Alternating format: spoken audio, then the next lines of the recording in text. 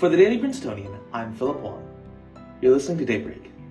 Today, we cover mental health-related leaves of absence, a USG budget amendment, Biden's re-election campaign announcement, and updates on the conflict in Sudan.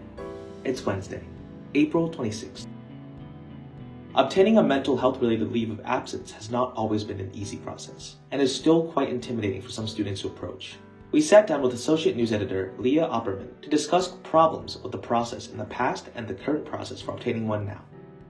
So you write about how there have been a lot of changes in the way that the university has handled student mental health issues and mental health-related leaves of absence. What were some problems with the system in the past? There were a few problems with the system in the past. For example, back in the mid-2010s, there was issues with transparencies about students receiving mental health leave of absences. Students, especially a part of USG, wanted the university to make the process more clear for them to understand what steps they needed to take if they wanted to take one. And there was a lawsuit with the university back in 2014 about a student who was forced to take a leave of absence and how they believe that impacted them, along with a few op-eds that were in the prints and in newspapers. There was just issues kind of with the transparency of the process and how it was run overall. In what ways has the system improved?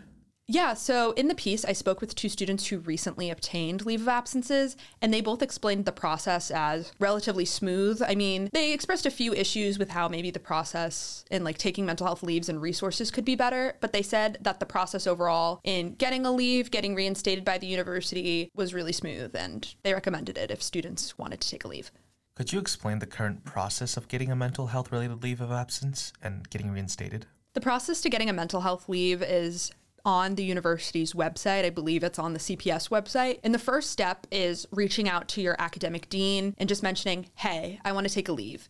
So for both students that I spoke to, they just had a short meeting with their dean. And then if the situation requires it, sometimes the dean will refer the student to CPS to have an exit consultation before they leave the university, but a lot of the times that's not the case. And there's just a few forms that the student needs to sign, and then they can leave the university for the year. In terms of getting reinstated, the semester before the student's supposed to return, the residential college dean will reach out again and be like, you need to go through CPS to get reinstated, or you just have to fill out a form to be reinstated, and then that process will commence. Either way, the university reported that all students, or almost all students, get reinstated. So it's not a difficult process to leave or to come back. Thank you so much. Thank you. You can read the piece at dailyprincetonian.com or at the link in the description. On Sunday, the undergraduate student government failed to reach a consensus over the necessity of a constitutional budget amendment, ultimately delaying the vote. However, with only one more meeting scheduled for the semester, the budget amendment may not have enough time to be discussed thoroughly. The amendment, proposed by EU Counselor Daniel Shaw, Class of 25, and USG Senator Braden Arison, Class of 25, would establish 2 new regular meetings during the month of June and 2 meetings during the first 30 days of the spring semester. Shaw explained that this change would, quote, expand the fall budget window to include summer spending. The proposed solution aims to address a misalignment between the academic schedule and the USG schedule, resulting in what Shaw describes as, quote, discussion over funds being spent before they were properly approved by the Senate. In national news, yesterday, President Joe Biden officially launched his re-election bid and will be running in the 2024 election for a second White House term.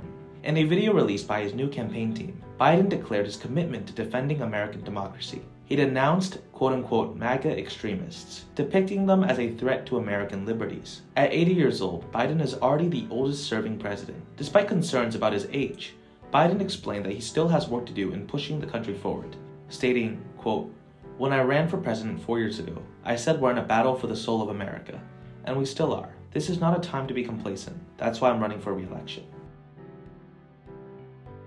In international news, following the ongoing conflict in Sudan, yesterday, the World Health Organization warned of a, quote, high risk of biological hazard, unquote, due to the occupation of the National Public Health Laboratory in the country's capital, Khartoum. Although it is unclear, as of now, which party is responsible for the seizure of this lab, officials are worried about the potential mismanagement of the hazardous materials, as well as measles and cholera pathogens that are held in the facility. There is also serious concern that without proper maintenance, the stocks of blood bags will be spoiled.